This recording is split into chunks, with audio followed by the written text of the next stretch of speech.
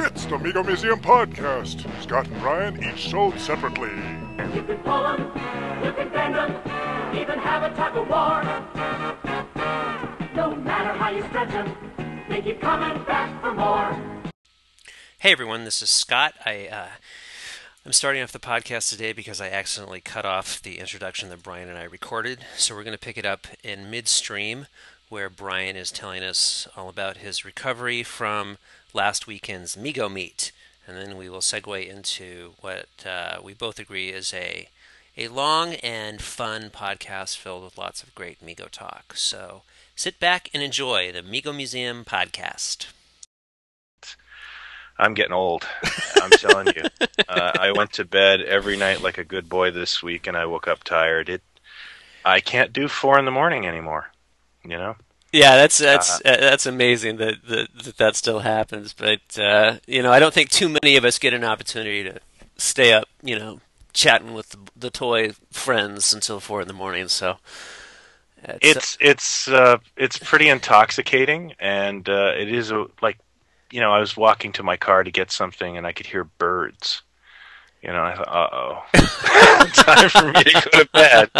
So, unfortunately, I missed the Saturday night where they have the Mego car races. Oh no, yeah, it's such a blast, and it's run by Paul Clare and Rose Baltazar, Art's wife, and it's starting to become like an annual tradition, and it's just a lot of goofy fun. I wanted to put Brick Mantooth, obviously, in a car. Oh yeah, because he'd win, but it just didn't happen. Well, it's probably more fair to everyone else. I mean, that's true. Yeah. Yeah. And the event itself was run this year by Chris Johnson. He took over for Dave McCormick, who has been the showrunner for the past 6 years. Chris did a great job. This year the focus was on customs, and he made it a family event. There was a table run by Scott, who goes by Random Acts on the boards, which gave you all your supplies, and we had a customs contest this year that was very well received, and a lot of children. There was a children's category, and that went over well. A lot of creativity this year, and a lot of fun. Oh, that's fantastic. Well, that's just so perfectly what Mego is all about, and it is awesome to bring. I think one of these years I will make the trek out to West Virginia, and it'll be the thrill to take my own kid out there, because it's pretty cool, all the dads and moms showing up with their kids to play with toys. The show is evolving. We have cosplay every year now, which is something I never would have expected. We certainly do. Pretty inventive. Brew showed up with his daughter, and they were dressed as the Wonder Twins. Yeah, the cutest thing ever. It was pretty adorable. Yeah. And then, of course, Chad, who has shown up in the past in his amazing Iron Man outfit, this year showed up, and I don't know how he survives the heat in this thing, but he was dressed as the Red Skull from the new movie. And, Oh, I didn't even think about that. My God, it's a little swampy in West Virginia in the middle of the summertime. Pretty funny for taking the photos outside, because cars just slow to a crawl. And we also took a photo of the 7 people who have attended all the shows. I'm in that group. Dr. Mego, I think Paul Clare. Anyways, we took the photos. We did a little photo shoot outside of there's a caboose outside the museum. Right. Yeah. And I think it was really funny because you've got all these people photographing us, and just cars driving by. Like, who are those guys? You're like the 7 old men from Disney. It's the New Monkeys. Yeah, that's awesome. That's great. Well, so yeah, we got to enjoy the interviews that you recorded for the last podcast, and just what a great opportunity it is to hang out and talk to people face to face at length. That normally you have to, you're typing and messaging and stuff like that. But it sounds like you hung out with some really cool people from the boards. Yeah, I got to interview some folks I've known before, and I made some new friends, which was terrific. Yeah, you were telling me about Paul from Laser Mego made it all the way out from Portland.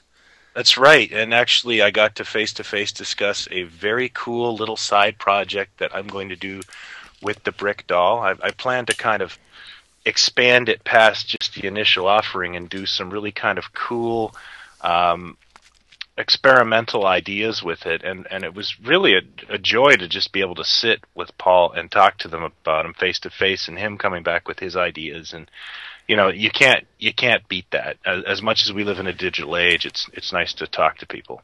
Yeah, no, absolutely. Paul's made some really cool stuff for the custom playsets that I've done, and yeah, if you come to him with an idea, he can figure out a way to cut it out of plastic with a laser, and he makes neat things. Yeah, he does. He does. And I believe he gave a seminar this year. I was in and out so much I couldn't.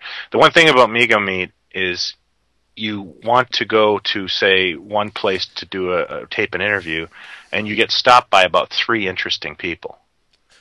And right. You just find your day goes, it's 2. I gotta move on. Right. Yeah. No, this is why you stay up until 4:00 in the morning. There's just that many people to talk to. Yeah, pretty much. But I don't think I could do it every weekend. So I keep interrupting you, but no worries. You were talking about the Brick Mantooth stuff, and Steve Moore had a bunch of cool Brick Mantooth looking costumes. What was up with those? I saw a photograph on the boards about that. I've been in the know of that, and I think that's only half of the Mantooth line. Steve is probably more excited about the doll than I am, which is great, and he has been scouring thrift stores for the ugliest fabric he can find. And if you noticed, he's even replicated some famous Plaid Stallions outfits. Yes. He had the I Am the Pretty Butterfly guy, which just floored me. And yeah, we'll be doing a lot more with Steve soon. So are those going to be available for people to? Are they going to try to make multiple copies of them, or is it a custom project? What's that all about? I think it's a custom project right now, but there's something that will be done with those because it's just too wild not to. Yeah, I really need several of those outfits. They're completely awesome. Actually, one of them is the exact same pattern as the carpet in my grandmother's basement. I call my grandmother's basement the last bastion of funk. It's just wood paneling and orange carpet, and I love it. In fact, there's talk of doing a Mantooth commercial, and that is absolutely where I have to film it. Oh, fantastic. It's a time capsule. And this is definitely the suit I need. I saw that suit, and I was like, you need to make me one of these. I don't care if it's for me or the doll. I will wear it. And we are also doing a few other little things that I won't get into right now. I know we planned to have the Brick Mantooth doll at the show, and this was Blame It on China. Paul Clark, Dr. Mego, worked really hard to get it done, and he was really disappointed he couldn't. It's a blessing in disguise, because I really would have spent the entire show putting dolls together and not enjoyed myself. I wouldn't have been able to do the podcast interviews. I wouldn't have been able to stay up till 4:00 in the morning, talking shop with the boys. This was better. It was more of a nerd vacation for me. He did hand me gigantic bags of the clothing, and there was a couple of surprises in there, because Brick's belt, originally he handed me kind of like a cloth, looks like a robin belt. The Brick's belt from China is this kind of cool vinyl version of the AJ belt. Wow. I'm really impressed with it. The Super Collector suits are great. Everything looks kind of cool, and I think we went with Brick's going to be wearing kind of versions of the Andorian boot. Sweet. A shortened version of the Andorian boot. So very happy with that. The heads are set to arrive any time. So we're looking at a July release for the dolls. Okay. And terrific. And so once again, when they're available for sale, it's going to be a solid box with Brick on one side, the Super Collector on the other side, and inside will be what? You will get a body with the swivel arms, the Doc Mego body, the new swivel arm body, 2 heads, one of the Super Collector, one of Brick Mantooth. Brick's outfit, which is brown shirt, green bell bottoms, a belt and boots. The Super Collector's outfit, boots, and belt, which is like the astronaut's belt from Planet of the Apes, right? And the museum, which is the item that keeps me up at night. A little tiny plastic museum. It is resin, but yes, it is I'm telling you, that thing is a steal because of the time and energy. And if I did not have a good friend in Sean Sansom, who is, I can't believe, championing this for me. Yeah. Those should cost me $20 each. And yeah, because of the time and effort he is putting into them, and there's going to be 2 batches of them because the first batch he's not happy with the process, so it's just it's nuts. Goodness. Oh yeah, this is what a big blessing. Steak. What a blessing. Yeah. Yeah. And how many of those are being made? Well, we have 125 done right now, so the figure might actually come out in waves. I'm not a fanatic for pre-ordering. In fact, I hate pre-orders. I don't want to take your money and not give you something. Right. So the way the doll might come out, and don't think I'm trying to pull some kind of fast one, all it is I want to have inventory. So I might say, hey, the first 100 super collectors are available right now. And then if you're number 101, well, I'm going to take your email down, and when 101 is done, maybe in a couple of weeks, I will call you or email you and tell you it's ready to order and you're on the list. So, it's going to be a busy July. No kidding. But I'm looking forward to it. Traditionally, my wife and kids take a long vacation up to Grandma and Grandpa's, so this will keep me honest, I guess. And the other thing that will keep me honest is something I announced at Mego Meet, but I didn't really hold a press conference for it, and that is I am launching a book. How exciting! Tell us more. Thank you. Scotty Schill. What? No, it's true though. It's because all these photographs appeared on the boards, many of them with no commentary whatsoever, and it was sort of like, What is that? It looks like an interesting book cover or magazine project or something. What's up? There's a couple of publications coming out this year that I have my hands in, and this is the one I'm kind of free to talk about right now, and that is I'm tentatively titling it Galaxy of Mego. That may change. Especially for my wife, who hates it. I am working on this with a co-author, and we will be revealing a lot more around July. It's going to be everything Mego sci-fi.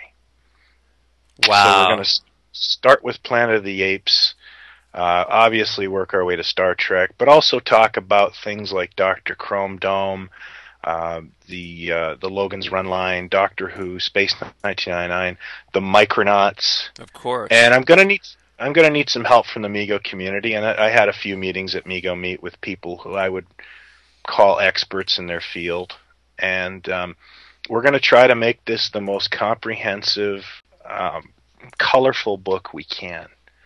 I do not have. I cannot speak to a publisher right now. Like we are talking to a publisher, but I have no confirmation. But one thing I will say is, if that I can't work it out with a publisher, I'm going to become the publisher.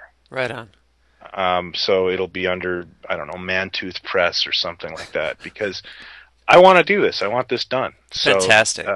Yeah, and it's going to be I hope it's going to be a fun journey. I've recently gone back to school to take Adobe InDesign to basically learn how to lay things out, and I've had a lot of fun with that. And I've had a lot of support, so I think this will be a really interesting couple of months.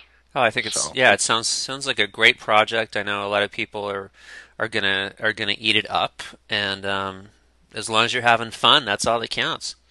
Well, I was initially approached by my co-author. He asked me about it, and I said, I don't know. And then I started to write what I knew about Mego Sci-Fi and the things I could bring to the book. And midway through writing this thing, I went, I should do this, because it was just so much. I didn't even realize how much material I've saved up over the years in working with the museum. Right. Sci-fi stuff is easier to find than superhero stuff for me. Like I've always found interesting things when it comes to Star Trek or Planet of the Apes, but not so much on the superhero side. That's interesting. That's true. Yeah. Yeah. I think because Mego. Go ahead. Well, Mego hired a lot of people after the superheroes. You know, Right. they had a big, I'd say, hiring boom in about 74, 75. And so a lot of those people really, have strong memories of Star Trek or Black Hole or Buck Rogers, and Right. you know. Right. Well, and plus, like I started to say about press releases and newspaper articles and stuff like that. When the World's Greatest nobody's paying any attention to Mego when World's Greatest Superheroes came out, but by 74 or 75, they're having big, giant events at Toy Fair with, promoting Star Trek and, the stories about them driving Shatner and Nimoy around to Toys R Us and, all that kind of stuff. So, they really were putting themselves out there. And of course, they, made a huge push with Micronauts and, and then of course some of the things that, didn't go so well, the Black Hole or Star Trek the Motion Picture and stuff like that. But yeah. So, yeah, there's a lot of material. The title of my chapter for Motion Picture tentatively right now is, well, we just lost $40 million, which is what Neil Kublin told me he said to Marty Abrams after they saw the film. Yeah. Yeah, So. yeah. We're going to do a little focus later on about Neil Kublin, and Right. But yeah, that's definitely like that story and the story about Shatner going around to Toys R Us with Leonard Nimoy are two that I remember from those interviews quite well. Well, congratulations! It sounds like a really terrific project, and I'm sure a lot of people are gonna enjoy seeing that once it comes out. Thanks a lot. It's something I needed to do for a long time, and I think I've shown you this before. But I actually wrote this book when I was 15. Yes. Ever shown you that pad with Yes. photographs in it? Yes, Yeah. yes. So That's that'll right. work its way in there somewhere. Oh, fantastic. Fantastic. All right. Well, speaking of books, we actually are going to put in a call in just a few minutes to Ben Holcomb of World's Greatest Toys, who wrote the book, what I think World's is Greatest definitely the definitive book on Mego's World's Greatest Superheroes. And Yeah, he didn't leave a lot of room for anything else. That's for sure. Absolutely. And but he I think he swore off doing a science fiction book a while ago, so the road is clear. Well, I talked to him about that a long time ago, and his heart was in the superheroes. Yeah. And, you can see it. And if your heart's not in something, it's really hard to put it together. So I totally understand that. He's not a Planet of the Apes guy. He's not a Star Trek guy. Right. And that's cool. And Right. Because whatever this is, it's literally hundreds of hours of work that go into creating something like this. The word labor of love gets bandied around too much, but what else is it? Right. Yeah, no doubt. So we're going to transition into that, and I just wanted to hook those two things up as a nice segue. But we kind of also, I think, need to stop and acknowledge the other thing that happened this week. We just enjoyed a nice conversation about Mego Meet, but in a way, Mego Meet was eclipsed in the middle of the week when there was an announcement that came out from a board member who runs a website called Infinite Hollywood, submitted some Q&A to representatives of Matty Collector, and so to the surprise of many people, came away with the information that it looks like the Retro Action line of superheroes from Mattel is coming to an end. Yeah, this is very disappointing news. As I've discussed here before, Scott, I've always been kind of superhero apathetic over the years. And I was really sad by that news because as much as I say that, I bought every single one of these things, especially if I saw them at retail. Yeah. Just because they were kind of fun and brightly colored and awesome to see.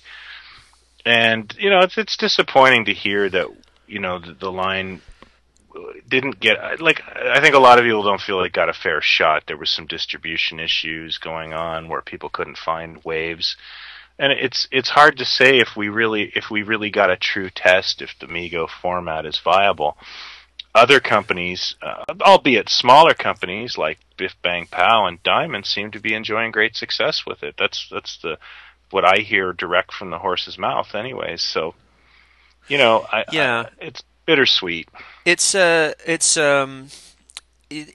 definitely sad news, and it's been there's just no way to say it. It's been controversial news. I think if there's any subject that has stirred I can't think of any subject that has stirred greater passion at the Mego Museum, other than perhaps the, repro parts, Yeah, controversy. yeah, yeah, Is yeah. the Mattel retroaction. From the beginning, admittedly there were some problems with the bodies Hmm. in the first wave that came out. There was a lot of a lot of blood was spilled over that particular issue, and I would definitely say that almost universally one of the universal comment on the boards regarding retroaction is I want to buy them in a store. I cannot find them.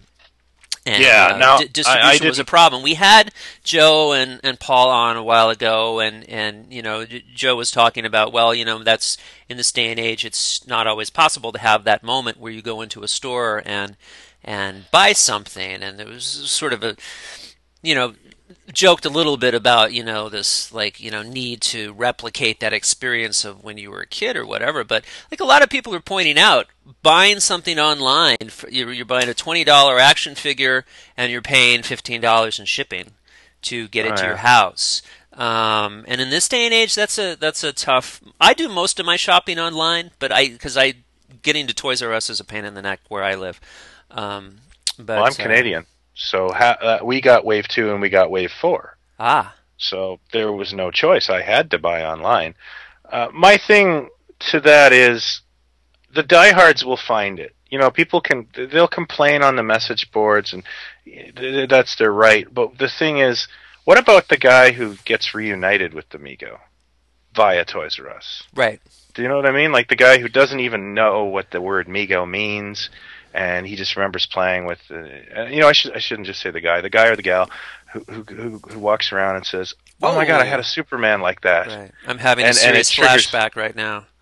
Yeah, because that's just lost revenue, and that's too. That's the thing that I wish the distribution was a little better, because I've seen that light connect, and I'm sure you have too. Where Mm. I think at Mego Meet, I saw someone just nearly cry. Oh, Just because it was all their childhood friends back, and that's neat. yeah. And No, it's and that it's might have been the saving grace of this line. it's a You know? big it's a big deal. There's no doubt that there's so many great Mego style products being made right now. We know all about them. We talked all about them. But there's no doubt that for many people, the superhero is the gateway drug to Mego addiction. Hmm. And the thing about it is like, if you haven't noticed, superheroes are a really big deal. They are a Yeah. huge industry. They are a lot of money is going into them, and so their expectation is to move a lot of products, Yeah. and I guess just one has to consider whether or not, as great as Migos are, is can they survive at that scale, is the Biff Bang Pow Diamond Comics kind of model a little more right sized for Mego? But really, if you want, to make the man in the big blue tights, you got to sell a lot of them. And Oh, absolutely. but I do think Which I absolutely think it's a very fair question as to whether or not the line was given a fair shake. Um, all I can say is here we got buckets of Wave 2 when it came out. mhm. Just I'd say 4 cases of it at minimum, and I think we got the same of Wave 4. So that's like Shazam and Black Adam. And I visited Toys R Us this morning, and it was at one point they had 8 facings of them. Now they barely have 2. You can still buy an Aquaman, you can still buy a Black Manta, but a lot of the heroes are gone. Right. And I think if that's a model of success, I don't live in how do I put it? I don't live in the hippest town in the world. Let's just put it that way. So I'm imagining that connection was being made. And a lot of things were just selling because they were available and right there at Toys R Us. Right. So, I think the line has appeal, but I'm also hosting a podcast to a 30-year company that's been out of business for 30 years, so I am a touch biased. Yeah. Well, absolutely. Yeah. I mean, we're not the most objective source, Yeah. on this, And I got to tell you too, is it's like my eyes glaze over like when you get into the complaints about Toys R Us distribution and blah blah blah. Like that's the one aspect of toy collecting I've always hated. Is because and it's been going on forever. It's like why is they're short casing this and blah blah blah and all this kind of this like. It's like you have to have an inside knowledge of corporate America and shipping practices and retail stocking and all this. Like, there's so much discussion about this business that just really, I don't know, it just really turns me off. And who knows what the truth is, because a lot of it's conjecture. Yeah. Like, I mean, I've actually worked for Toys R Us, not in the retail level, but actually been a Toys R Us vendor, actually with the DC Comics license at one point. So a lot of the stuff I read, I kind of just go shake my head, but I don't want to enter that fray. That's a waste of energy for me personally. But you know what? You'll never be able to. It's like a tire fire. You'll just never be able to get rid of that in toy collecting. Right. So we've just been happily oblivious to it because we've been talking Mego for so long. Well, I mean, fortunately, I pretty much focus on vintage toys, so I don't worry too much about what's in stock at Toys R Us. But darn it, rest in peace, Retro Action. And we said it before many times, but congratulations to Paul and Joe and MC Toys for the work they did in getting this happen. They brought 21 action figures to market in the 21st century, and that's pretty remarkable. And there's still a lot of we don't know whether or not there's word that there's 6 more figures out there that had been at least prototyped. If not, we don't know if they're going to be produced. The announcement from Matty Collector said, after 2011 there will be no more retro action. So will there be any more? It's certainly. Yeah. I know that. Whatever. There's just there are so many characters that we would love to see. What you can do as a collector is, and I'm a huge fan of this, is voice your opinion. Send a polite, I can't stress that enough, email or letter to Mattel. There is a Facebook group called Save Retro Action. Always strengthen numbers. The hope is to either get Wave 5 released, because as always, the wave that doesn't get released is the most awesome in any toy line. And or maybe make this look really appetizing to DC Direct, because while the numbers might not be appealing to Mattel, DC Direct might be able to get interested with those kind of numbers. Maybe they have a lower overhead and this might be the niche market they want. Who knows? It doesn't hurt to try. And that's I think if you're a fan and you really liked your retro action, then tell somebody. Right. Sure. Absolutely. Well, I'm not sure what more. Hopefully, we'll have some more news about that later on. We're on the story and staying in touch with the principal people as we can, and so we'll see what happens. But absolutely, here we are. Things are exciting in the Mego world in 2011, and that's pretty hard to believe. So another big exciting. I'm gonna segue now smoothly. All right. Watch, this is gonna be sweet. Another big exciting event in the Mego world is an auction that is happening at Hawks America. I believe it is Hakes. I believe it is closing this week, and that is for Ben Holcomb's collection. We're sitting here with Benjamin Holcomb, known to a lot of people as author of World's Greatest Toys, the pretty much the Bible for Mego superheroes, and of course a person of interest this month, as his esteemed collection is going up for auction in a series from Hakes, the first part ending this month. Ben, welcome to the Mego Museum podcast. Thanks. Good morning, guys. Hey Ben, Great welcome. And Ben, of course, is known as Imp on the Mego Museum forums. Where did the name Imp come from? Oh my God, that goes back to high school. Awesome. When I used to, when I was a little troublemaking punk, and we had, in the '80s, you had to have your graffiti tag. Yeah. And so my tag became an upside down question mark, which the way I drew it ended up looking like a D with a lowercase I attached to it. Okay. So I came up with the idea of Dangerous Imp as a tag name, and that turned into a lot of people just starting to call me Imp, an Imp being a little mischievous devil type Mr. Mxyzptlk character. Right. And at the time, it matched who I was, small and horrible. Well, you've managed to cause a lot of really good trouble in the Mego world. Ben. God, I feel like you go back all the way to the earliest days of the Mego Museum. We became friends online, like way back in, I guess, 1997. It was 96 or 97 when you had just started doing it, I think. Just started. We became friends on the Robert Levy list. I think all three of us became friends first on the Levy list, right? Yeah, absolutely. Yeah. No, my first. I was taking a photo of a Poppy doll, and I realized you hooked me up with that 14 years ago. Oh my gosh! Which one was that? Which one? Kamen Rider V3. Nice, I remember that one well. I remember I actually scored a couple of those figures from Robert Levy. Speak of the devil, I got like Battle Kenya from him, which was tough figure to find. That's right. Yeah, he was really into those.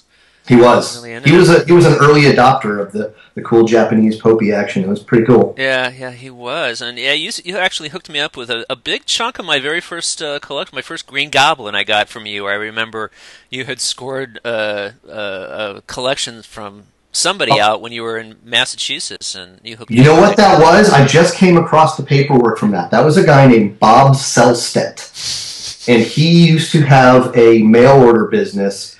And I think it was called It Came From the Basement, if I'm not mistaken. Nice. I remember that. Yeah, and Bob Selstedt would run a fairly consistent ad in the old days in Toy Shop.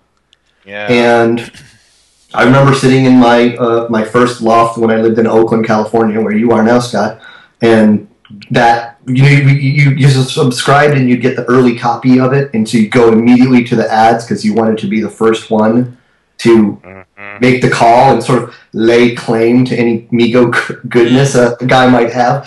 So he had just done this massive score from an old doll collector, and everything he had was top notch. And so I think I used the Levy list and said, who wants what? Because I can't afford to buy all this stuff, and it's killer. So that's probably where you got that one from. Yeah.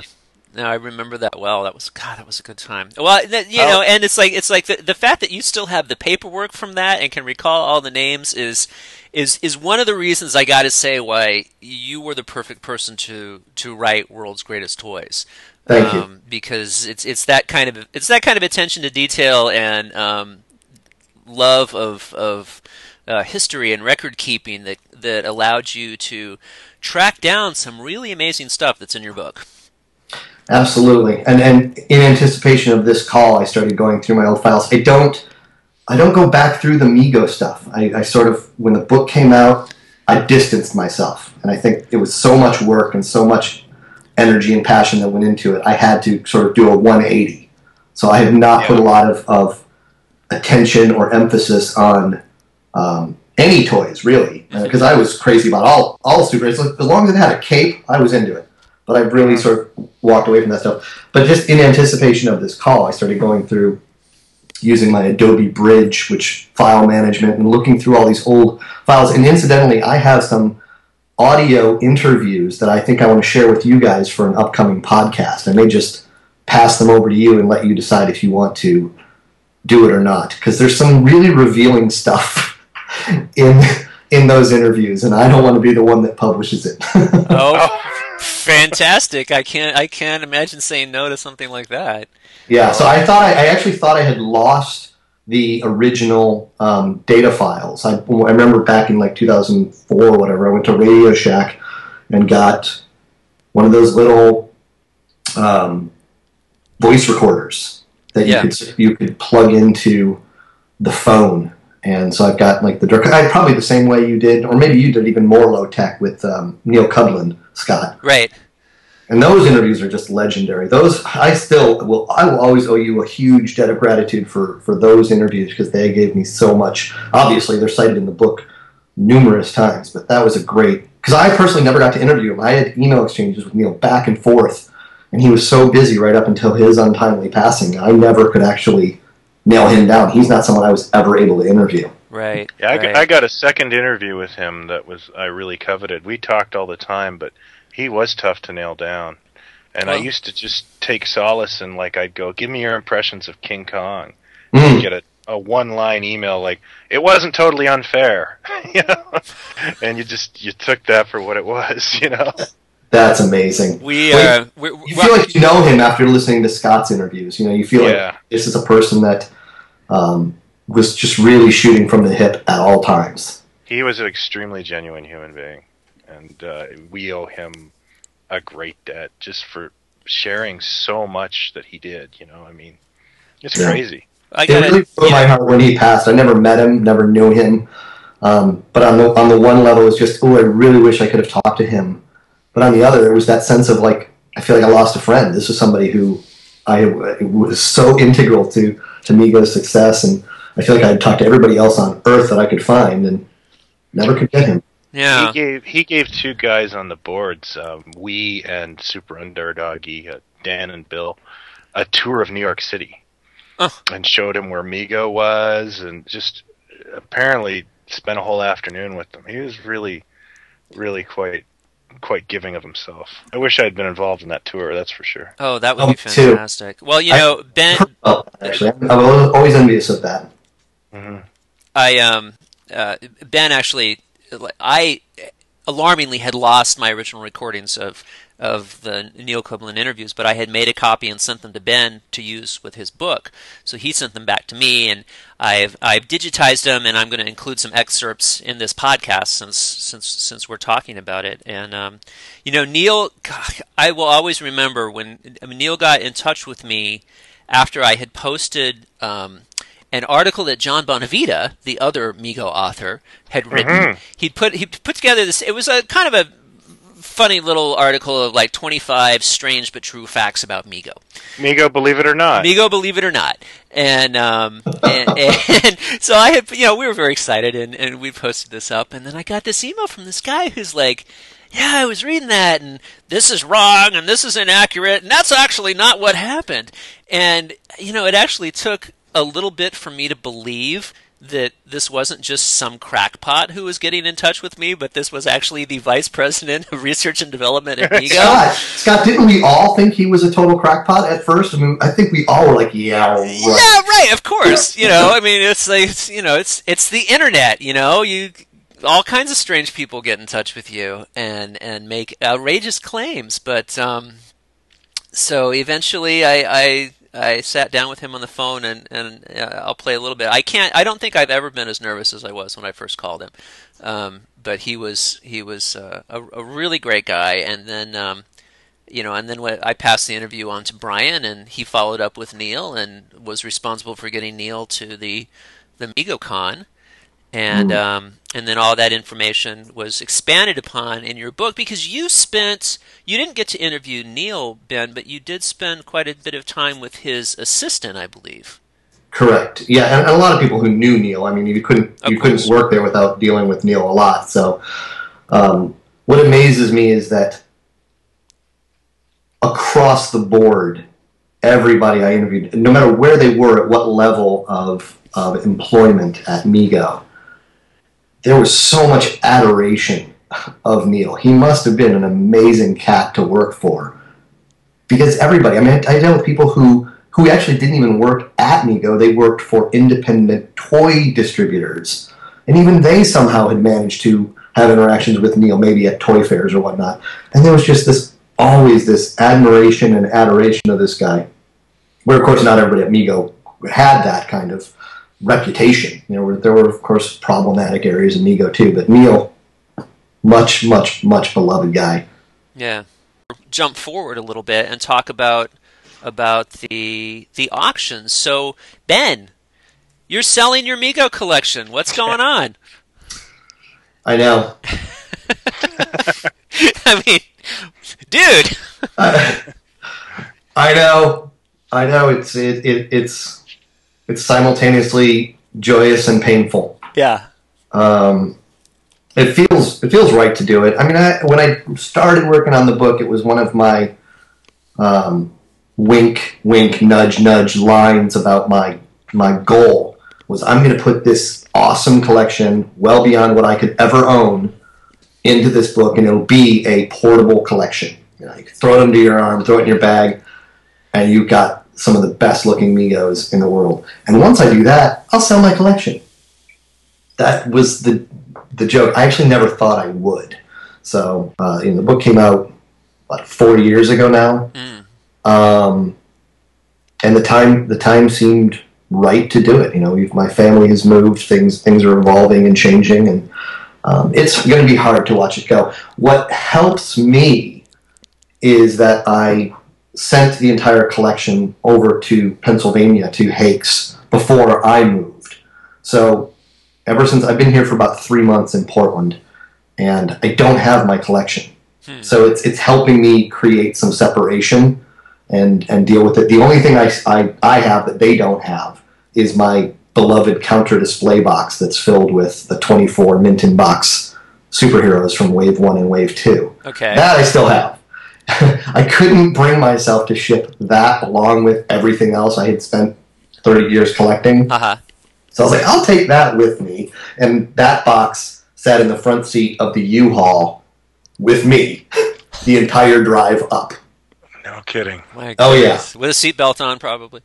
Yeah, no, it was well protected. I had blankets and padding. It was, triple boxed. It's so fragile, it's just... That is, I've seen it in person, and it's one of the most remarkable pieces in Amigo collection I've ever seen. It's a sight to behold. It really is. Display boxes are just they make me weak in the knees. Right. Well, the fact that Ben filled it with exactly like all of the boxes that are in that display box are exactly the boxes that should be in the display box, right down to the serial numbers and actually no, there are a couple that are later edition boxes, so that's not entirely. I know. Scandal. You're making me look bad. Horrible. No, I never told you. I never was honest with anyone. I told you I'm small and awful.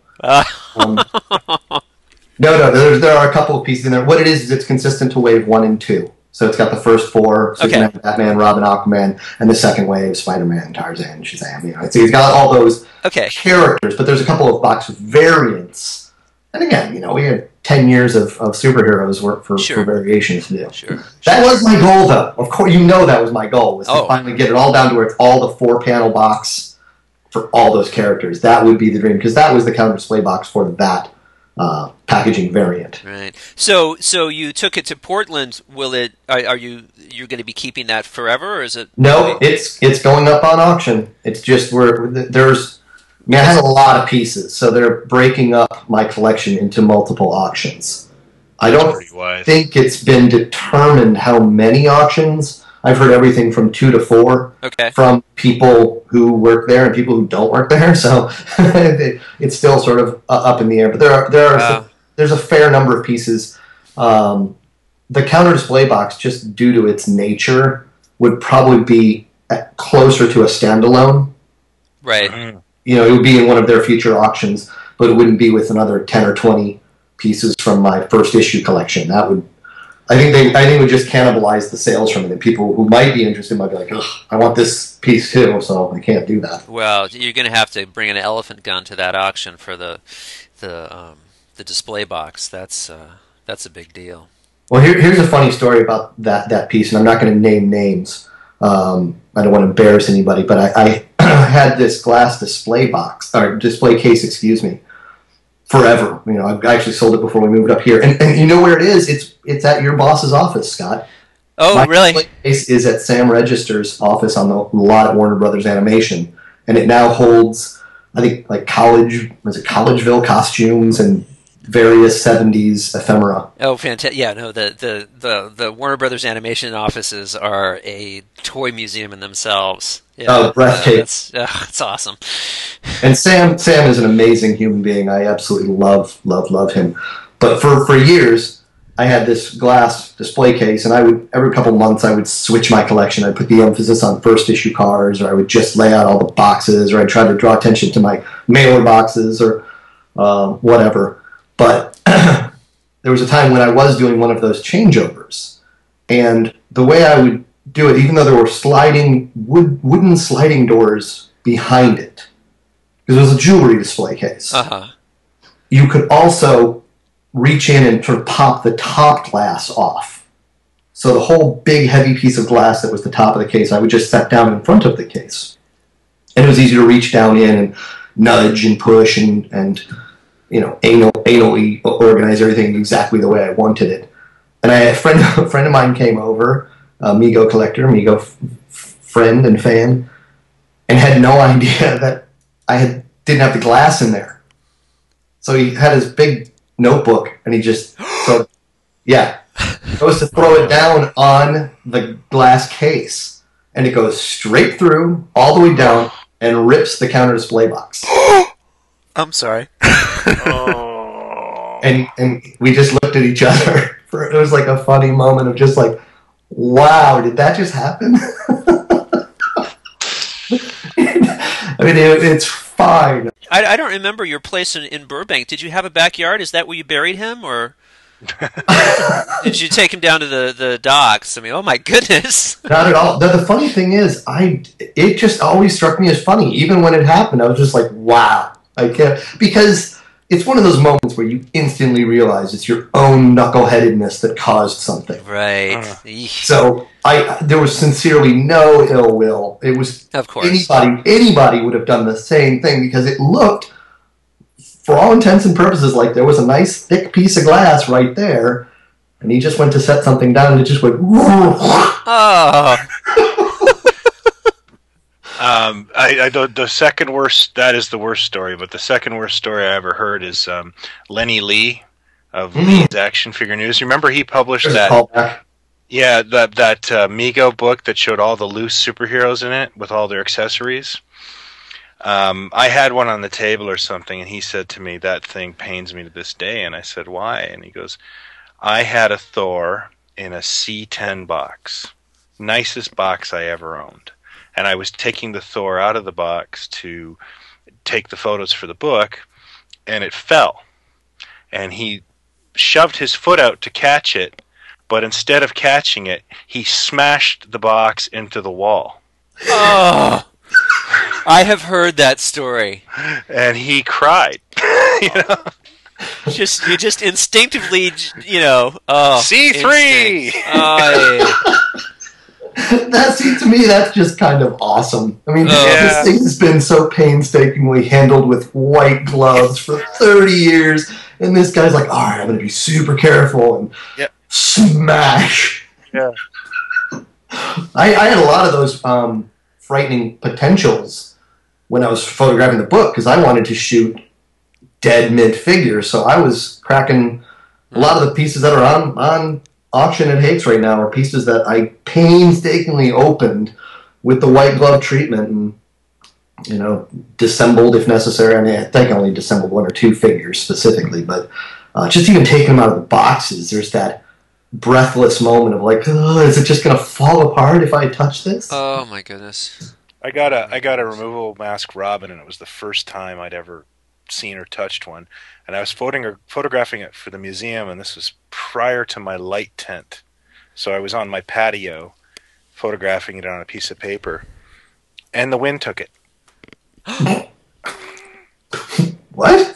And the wind took it, and it landed on my patio, and I caught it just before it would have fallen underneath my patio. So by the light tent, you mean that enclosed case that is for photography, and the whole. So with the figure in it, the wind lifted it up and took off on you? No, I didn't have a light tent, so I went outside to photograph it with natural light, and I just put the mask on a piece of paper to photograph it with the macro lens. Oh, the mask. I'm sorry, I missed that. Okay. Yeah, and the wind just took the mask. But you can always get a repro mask. It's Oh yeah. Yeah, right. I think we need to flip the script on this conversation. I'm starting to get a little like heart palpitation now. It's, Jeez. Well, I'll tell you what. I'm online right now. I'm looking at the auction, and I don't know how you did it because, well, I know how you did it. You worked really hard and studied and figured out how to use your camera. But the photographs that you take of Migos are so hard. Well, they're impossible to reproduce. They're so gorgeous. I'm looking at this photograph, the first item on your auction of the Montgomery Ward mail order box figures of Superman, removable Cal, Batman, and Robin, and you photograph them still in their little plastic baggies, and it's just gorgeous. And my gosh, I really want them now. Right? yeah. I Those think are very appetizing. I'm not positive, but I think that photo in the Hakes auction is directly from the book. Yeah. I'm not 100% because all the other photos the Hakes staff took. I didn't take the other photos. Oh. But that particular one, I'm like, it's jumping out at me. That's got to be one that you took. Yeah. I recognized it. I thought it was one that I did for because that collection, that unbelievable collection, gets its own page in the book. So right. I'm trying to look through. I got the Hakes catalog there. I love how they send out these giant phone book catalogs of everything that's there for the next auction. I love this stuff. Yeah, that I've got that on my desk at work. It's fun to just go through it, even if I can't. Even if I don't collect something, it's nice to look at it in the Hakes catalog. Yeah. I'm not sure. I mean, this might have been Todd who did this. It's not the same. It's not the same photograph as in the book. Then Todd did it. I think it's Todd Sheffer is the designer. I'm not sure if he did all the photography, but the guy Todd who works at Hakes did those gorgeous certificate of authenticity forms. Okay, right. I mean, those look fantastic. I was so impressed when I saw those. I'm not sure if he did photography or not. He could probably clarify. I think he's on the boards. I got to shake hands. Did you? Yeah, that's their photograph, not mine. Todd came to Migo Meet and passed out flyers about your auction. Well done. Yeah, he rocked out. I was very, very impressed. I would like to ask Todd, where were you when I was working on the book, dude? All right. Well, that's a high compliment because I was certain that was your photograph. I thought it was too, but I'm looking at it again, and I don't think so. I think they rocked that out as well. They've done a great job with this auction. That's right.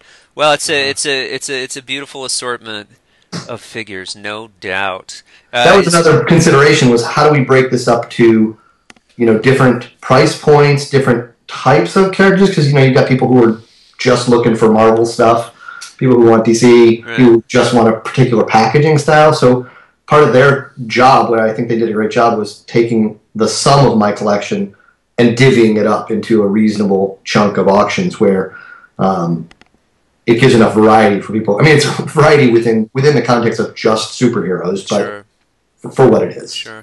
I think the auction ends on Thursday too, so it's coming up. Yeah, 4 days and 22 hours is what it says right now. Woohoo! We'll try to get the. Well, I guess this podcast will probably come out Sunday or Monday. So I haven't asked you this previously, so maybe the answer is no. But are there any? Do you have any stories behind any of the figures that are up for auction right now? I'd love to hear people's stories of how they scored a particular piece. Before you get into that, I got to bounce. I apologize. I've got a family thing. Okay. But, just wanted to say hey to Ben, and I will hopefully talk to you very soon. All right, Brian. It's good to hear your voice. Okay. Thanks, guys. Hey, see you, Brian. Collect them all. Take care. Collect them all, bud. I'll come around in the evening, and we can do the wrap-up. All right, we'll do a sign-off. Very good. Great chatting with you, Ben. Okay. Bye-bye. Awesome. So the piece that jumps out to me as a cool story that's in the current auction is the 1976 carded Penguin. Okay. Just because that's a piece that was never for sale. It came directly out of the Mego sample room. That's the one that was collected by John McNett, who was an art director at Mego around 78, 79, that later time frame. And it's just amazing to me to have a piece that never went through the retail channels at all. I mean, it was picked right off the boat, stuck in the samples room, and then, nicked by somebody who worked there. So to me, just the heritage of that piece makes it special. Penguin is not the most popular character by any stretch, but just the sort of pedigree of that particular specimen is special. Oh, that's fantastic. And I see that's noted, of course, in the catalog. There we go. Yeah, you spent a lot of time interviewing John McNett and his wife, I believe. Linda, yes. Yeah, John unfortunately passed away not too long ago. It's very sad. Right. An amazing human being, and his wife is incredible. She was Neil Cumlin's assistant. That's right. So she, back in 73 or 4, whatever it was, found an ad looking for an assistant, and the phone number was wrong. So when she called, she got some other company. But being as tenacious as she is, she's just a firecracker. She went and started dialing different combinations, like of the last digit. Oh, wow. And somehow managed to get through to Mego by just guessing their phone number, and got hired immediately by Neil. Wow. Yeah, I remember you telling me some of the stories about she like driving out to do shoots for catalogs and commercials and things like that. She worked with him in many different capacities. She did everything. She was his right-hand woman. And yeah, that story of them cruising down the Jersey Turnpike with their hair blowing in the wind in Neil's little red Corvette, holding like prototype Mego figures to go down to the photo studio for marketing photography or for the commercials. It's just, I love that image. I want to be like Robert Downey Jr. in Less Than Zero in that shot. Just get me drunk and put me in the middle of that car. Wow. God, yeah, I'm looking at the photographs in the very back of your book. That boy, you really got a hold of some amazing pictures of the staff at Mego. They were all just so young and groovy. And beautiful. It's like they only hired beautiful people. I don't know, but I think it was an unwritten law. You had to be gorgeous and talented and energetic to work there. So, well, that is the way of the world where so many things happen. Touche. Yeah. So, but yeah, all those pieces came from Linda, who was incredibly generous. And again, I've got other interview stuff that I'm going to have to share with you guys for future podcasts or publication, because obviously I couldn't get everything into the book. And in light of me sort of walking away from the whole Mego world after publishing the book, there's a lot of sort of unpublished material that's kind of fun. So I'm going to need to spend some time compiling all that, aggregating it, and getting it over to you so you guys can throw the love out.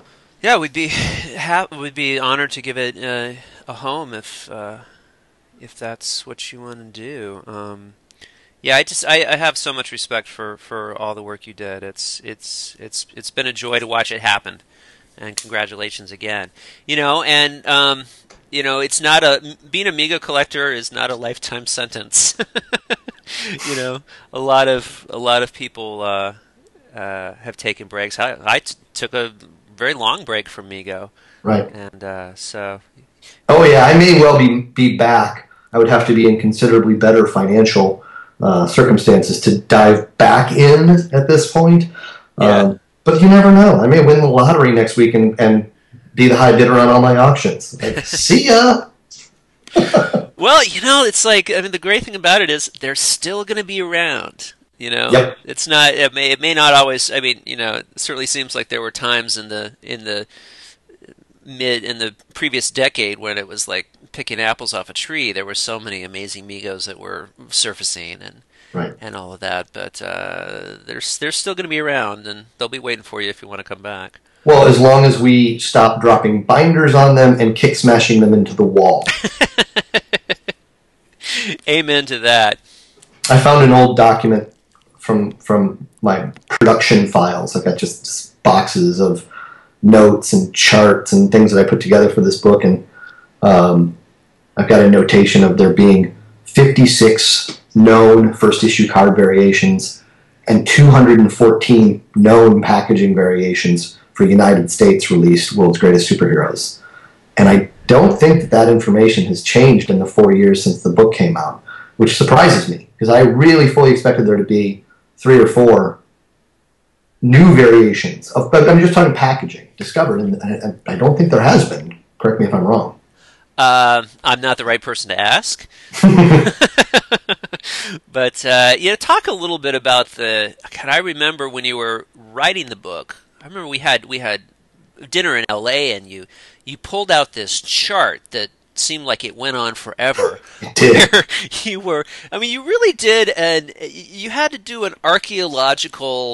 take an archaeological approach to figuring some of this stuff out with the packaging variations, because of course nobody was keeping records. Mego didn't care, and it's not like it is today, where a new toy line comes out and there are people who are obsessively tracking all the variations and it all gets charted and recorded. You had to go back and figure a lot of that out from scratch. Yeah, and it did feel like archaeology. It's a good word for it.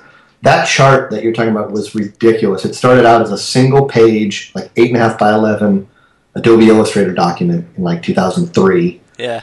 And it was the X and Y axis of X-axis being 1972, 73, 74, all the way up to 82. And then down the left side, every character broken down by category. First wave heroes, second wave heroes, super gals, so on and so forth, all the way down.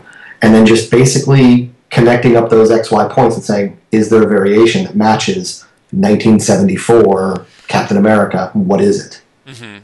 And that thing grew and evolved. And I think by the time we had dinner in the Bay Area, I used to have to print out like 8 sheets of paper and tape them together, because it had grown so much and there were so many variations. 214 is the last count where I don't know of any other packaging variations. And so, in some, like, to put this in perspective of people who are not, packaging fanatics, but you were able to identify, like, the idea that it's like this card should exist. No one has seen it yet, but it should be out there because it makes sense within the timeline of Mego. And like, what's a good example of something like that? Well, I never cited a package unless it was verified. Okay. But I do have plenty of instances on the chart for ghosted out, if you will. I would do them at a lighter opacity, so thinking there's got to be one of these here. Okay. So off the top of my head, Aquaman. There's a couple different Aquamans really, but Aquaman on a first issue card with the new logo. Mm-hmm. Probably should be one. He was in that assortment. There is a Green Arrow. I mean, it's just he really should be there, and it's never been documented, never been found. Right. Actually, that just reminds me. There are actually a couple of variations that didn't come out, but had already been out, and people knew about them. I missed them for the book, but I know that Dan Crandall and Mark Huckabone had also identified a variation that I did not, which is the last version of the 1979 blister card, the little sort of second issue card, as I call them, okay, where the figure is off to the right. There is a variation of those where the little Mego logo in the left-hand corner, there's a difference, and you're getting into real minutia here. Yeah. There is a variation where one of the Mego logos has a trademark symbol, and the other one has a registered trademark, like the circle R. Okay. And that's an honest-to-God variation. I mean, when you want to get down into those nitty-gritties. Right. So any of those, well, actually not all of them, but for a lot of those 79 characters that were coming out toward the end, there's that variation as well, which isn't in the book. So it's even more than 214. Yeah, it's amazing. It is. It's amazing. So I'll ask you some questions that I actually think I know the answer to, but okay, that I think our podcast listeners would enjoy. Why, for instance, are the Green Goblin and Iron Man, why are those such sought after and rare carded Megos?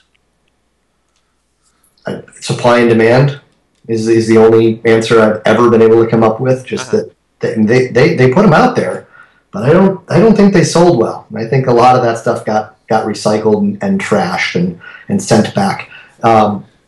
Again, in anticipation of you giving me a call, I was going through my old files and I was reading an interview with one of the guys from the warehouse, the Mego warehouse in Bohemia, in Islip, New York, and he was talking about. Let me scroll up and find this. I had it open here. Read something to you.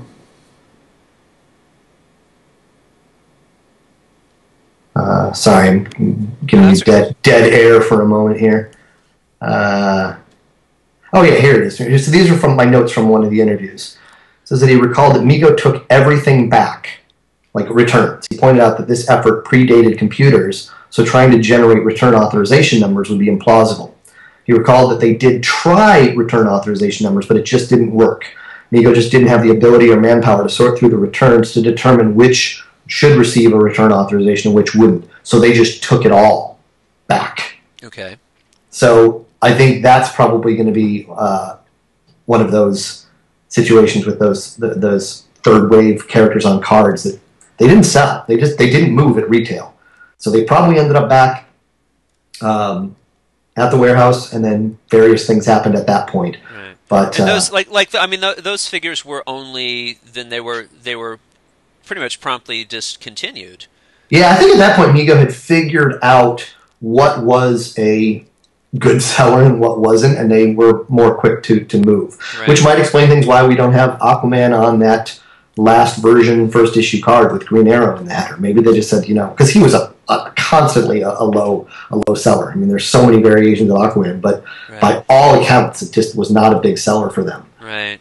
So at that point, because there you're talking about 1977 or so, 1976, 77, they had a couple years under their belt and really had a good sense of what was working. So it doesn't surprise me that there are no variations for a couple of those Marvel characters after that. They weren't moving. They were not going to make a version B card for Green Goblin. Right.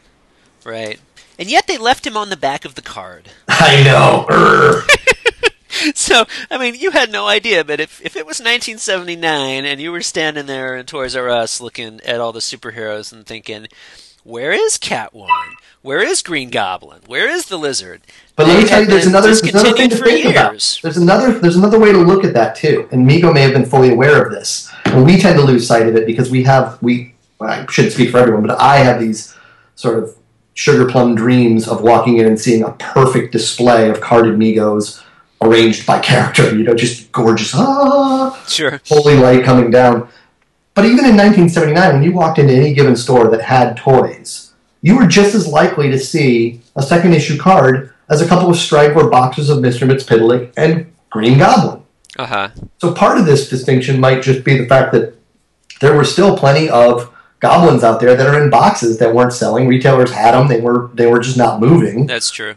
So you could still, as a kid in 79, go and do it. It doesn't change the fact that we as kids did not like those Mego characters. We didn't buy them up. Oh, that's amazing. Kind of breaks my heart because it resonates with me for what's going on with MC right now, and my heart is broken because I fell in love with what they were doing with the new superhero stuff. But if it's not moving, it's hard to argue numbers. Yeah, no doubt. And so it's just doubly heartbreaking because it seems to me that a big part of being a Mego collector is sort of lamenting the fact that they went away. Never quite understanding why don't they make those kind of action figures anymore, and now we're reliving it all over again with retro action as they fade into the sunset.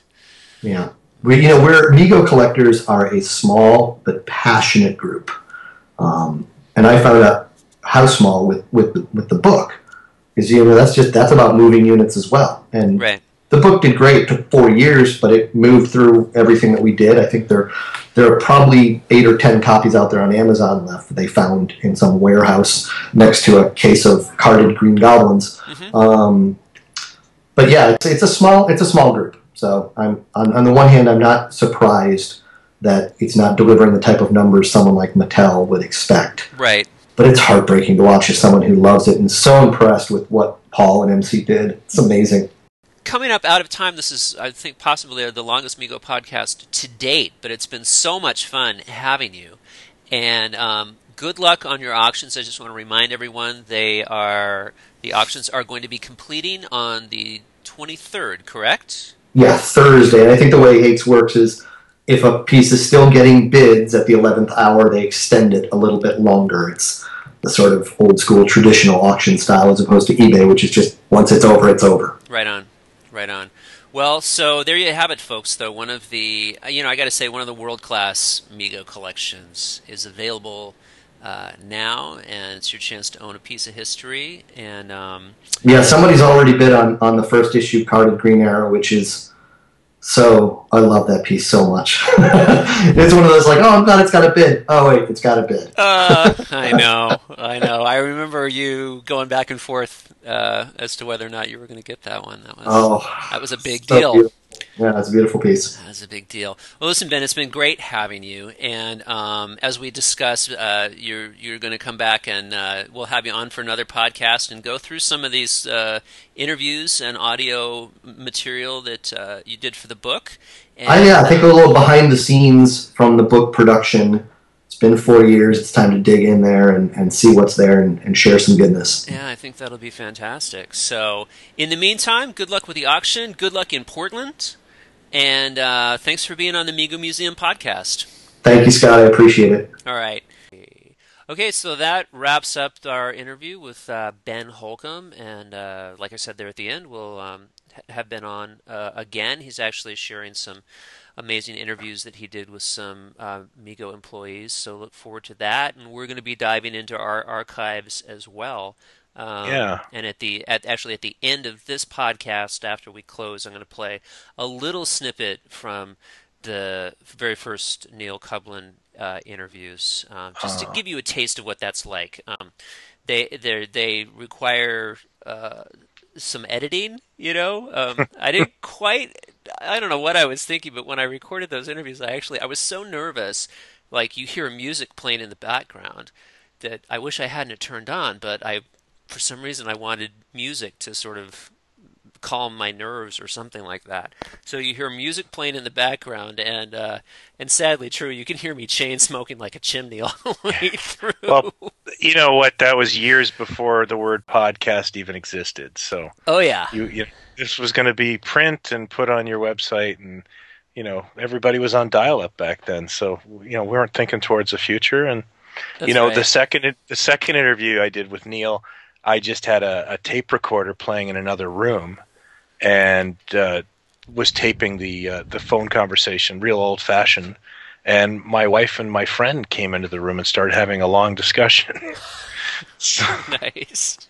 Yeah, it's really bad. And they're mixing drinks with ice, and Oh, nice. Well, somehow that's fitting for Neil. Yeah, it's kind of funny. But I was just thinking of all this stuff we talked about today. If you recall, like when we started this podcast, we were saying, how are we going to keep this going? And it just seems to be perpetuating itself with topics of interest and things going on. So it's really actually nice to see how much material is out there and how much we can just keep going with this. We haven't even scraped the surface yet, I think. No, it's really true. It's really true. And I want to encourage our listeners too to let us know, give us some feedback on the Mego Museum forums, or contact us via private message through the Mego Museum, and let us know what your thoughts are of stuff you'd like to hear for podcasts. And we'll try to get a little bit more organized next time we do an interview. Give people, I think, an opportunity to ask some questions ahead of time might be a good idea. And, certainly. And all of that. So let us know what you'd like to hear. But yeah, Brian's right. We've got a list of likely candidates a mile long right now. But I'm glad we've had the MC Boys on, Castaway, Ben Holcomb. I think we need to do a longer thing with Castaway than I did. That was Sure. a fun little interview. But yeah, trust me, we could talk to Jason and David that could be a two-parter right there. Yeah. And we haven't talked to. I bought I don't want to get scolded here. Zyka, Buck Rogers on the weekend at Mego Meet, and What a fabulous toy! Yeah, and we got to talk to them. We should get that fella on there too. Yeah. So. Yeah, and of course, and then of course we're going to drag the CEO of Mattel onto the podcast and make him answer for his. Oh yeah, firing line. Yeah. He's been avoiding my calls all week. I don't understand what the problem is. Yeah, I've been sending him some emails in crayon, but yeah. I don't know. All right, man. All right. Well, it's been fun. Enjoy the podcast. I think it's probably clocked in at like 3 hours or something like that. But hey, it's just bandwidth. That's it. It's just bandwidth. That's all. What else are you gonna do with your Monday morning? All right, everybody. Until next time. This is the Mego Museum podcast.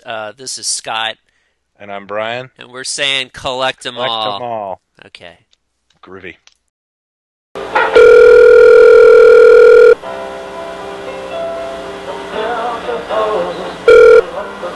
Hello? Hello, I'm calling for Neil Kublan. Speaking. Neil, this is Scott Carroll. How are you, Scott? How are you, sir? Good. I appreciate you taking some time on Sunday. Okay, where are you calling from? San Francisco. Oh, way out there. Yeah, way out on the other side. I've been in San Francisco for about 10 years now. Uh-huh. So... How's the weather? It's a little hot today. Yeah, we're getting some hot weather now. It's supposed to be a 90-degree week. Really? It's muggy out there, though, I imagine.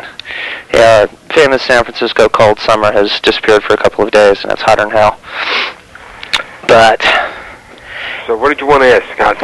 Well, what do you think of all this whole interview idea? I'm probably piled a whole lot of text on top of you there. But I mean, I think I'm really pleased about the whole thing. I'm kind of surprised and taken aback, but I mean, I'm kind of enjoying it. The few things that I've read over the years about, the old Mego days, tends to forget how many people were really involved. Right.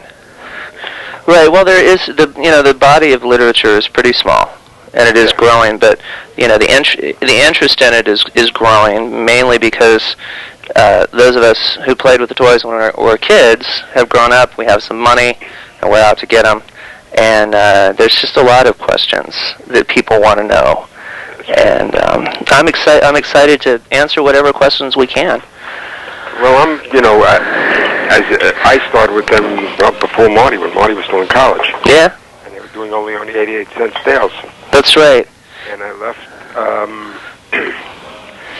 just before the debacle. I left in 80. Mm-hmm. Yeah, I was reading up in an article sort of about the end of Mego in 82. I guess things went downhill pretty quickly there. Yeah, well, there were already problems when I left, but nothing that at least I felt couldn't be overcome. Right.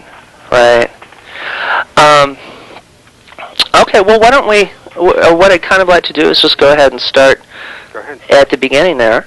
Go ahead.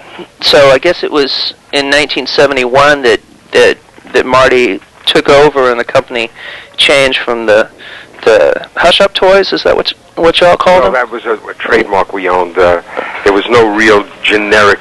There was no real definitive name for the product line. I mean, Hush Up Toys. We used it on a few different isolated ones, but the main business of the company were these 88-cent sales, 88-cent promotions, which essentially were beginning to dwindle because his dad, Dave, he had always sold department stores, what they used to call the basement departments, which were like Filene's of Boston has a basement department where the closeouts and the specials are. And the basic concept at one time was excellent in that they purchased a certain amount of goods and they got a 10% advertising allowance, which was paid upon presentation of a tear sheet. But what happened was newspaper advertising began to become prohibitively expensive. And the company was kind of dwindling. They had already begun or started a trading company in the Orient called Lion Rock Trading. Okay. It was essentially the customs man from the trading company that used before, whose name escapes me because I did some business with him, but not much. Right. And from there, when Marty came in, really the first thing that happened was that he decided to do Action Jackson, which was really a knockoff of G.I. Joe, a way to make G.I. Joe at a cheaper price. Sure. And the name came from Phil Jackson, who ultimately became the coach of the Chicago Bulls. No, you're kidding me. Marty's father was kind of a Knicks fan. The New York guys. And he liked the Knicks. And Phil Jackson was constantly referred to as Action Jackson, the sixth man, who came in and always stirred up the team. Right. He was the quintessential sixth man. Right. Came in, fired things up. Right. So the sportscasters were calling him Action Jackson. Action Jackson. And that's where the name came from. I'll be darned. That's amazing. How wonderful. So This was a very big surprise. Okay, absolutely. I'll try to restrain my applause. So Action Jackson was the first idea that Marty brought into it. Well, he didn't bring it in. It was where it began. If I'm not mistaken, and I seem to recall any number of conversations about it. It was his dad's idea, D. David Abrams. He's passed away since. Okay. And it was his idea. It was, I think, Marty's idea to take it to television. Oh, all right. And he made a change in the structure of the company. Was G.I. Joe advertised on television at the time? Yes, I think it was. All right. So okay. So I'm not really positive on it, but right. I'll check on some more of that. But so it was Marty's idea to bring it to television. Yeah. And we hired an ad. He restructured the company. I was basically an art director. I did the ad layouts for the 88-cent toys. He brought in a fellow who had a background out of Ideal Toys, who were pioneers in television promotion. Okay. And it was basically a sales guy who was looking to be a marketing guy. His name was Neil Saul. He spelled his name Neil. Okay. It was Saul, and he's still on the fringes of the business. I speak to him occasionally. And in a way, he was my mentor. And they hired an ad agency named Hellitzer Advertising. The guy's name was Mel Hellitzer. Okay. Almost sunk the company. Wow. Because one of the questions I've answered, I'm not going to recall if it was you or John, was that we were sued for false advertising. And that was really the only particular case. Being novices, we had no idea as to rules and regulations. And in those days, the industry was self-governed through the NAB, National Association of Broadcasters. Okay. And everybody played ball with them, did what they were told. Right. And this Hellitzer Advertising, he had a book out that everybody was impressed with. And he was the agency that made the commercials and the Action Jackson commercials. And they were so loaded with animation and stuff like that. Like the figures were done in stop-motion animation? Yeah, there was stop-motion. There was a lot of I didn't see them on the reel I got, but there was a lot of actual animation. Those were later ones. The first ones were all animation. Wow. Mostly animation. Very similar to what's done today. Right. But in those days, you couldn't do it. Right. Much stricter ruling. Right. And by fall, we were thrown off of television. Wow. By the NAB?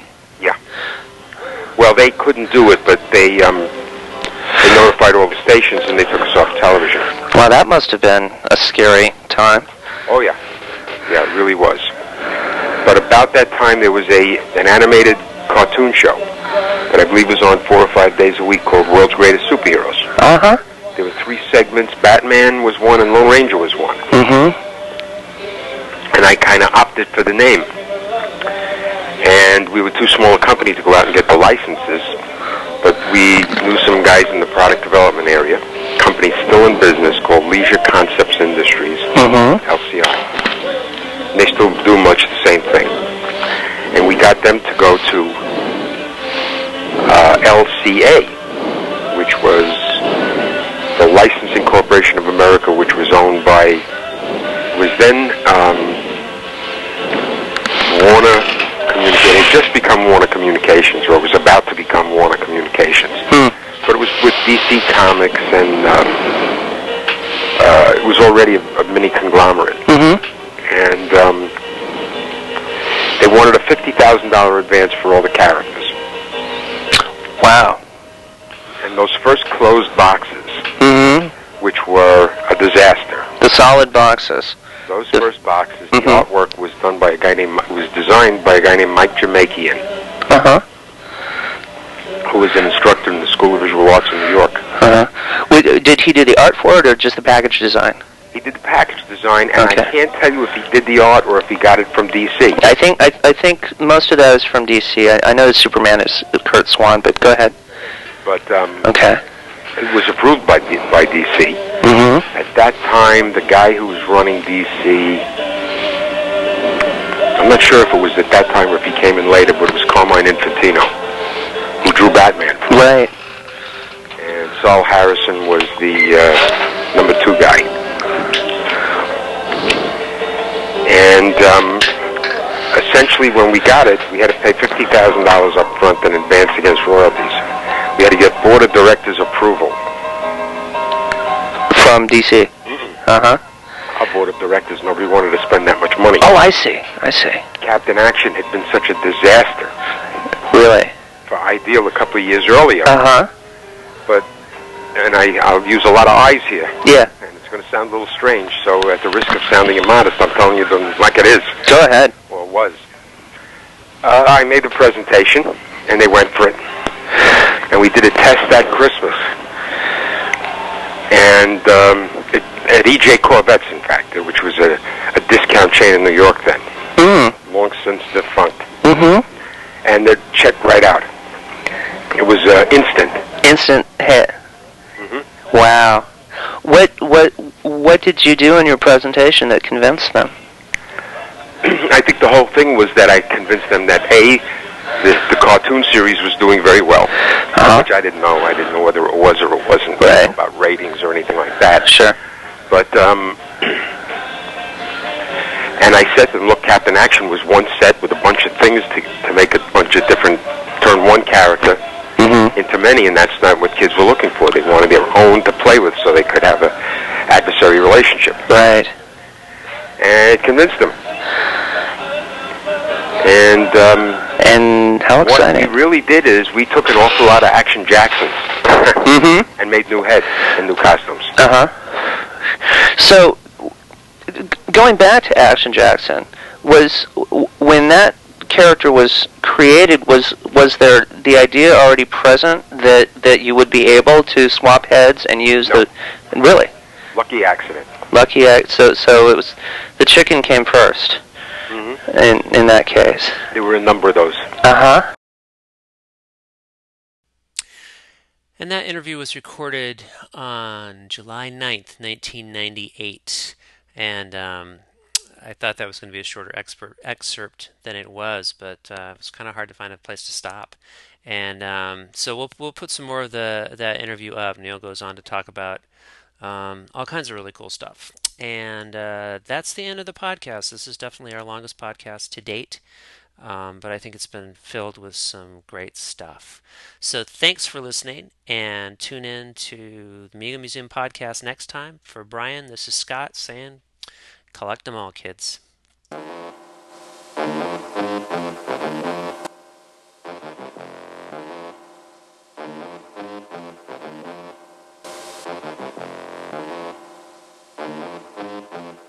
By Mego.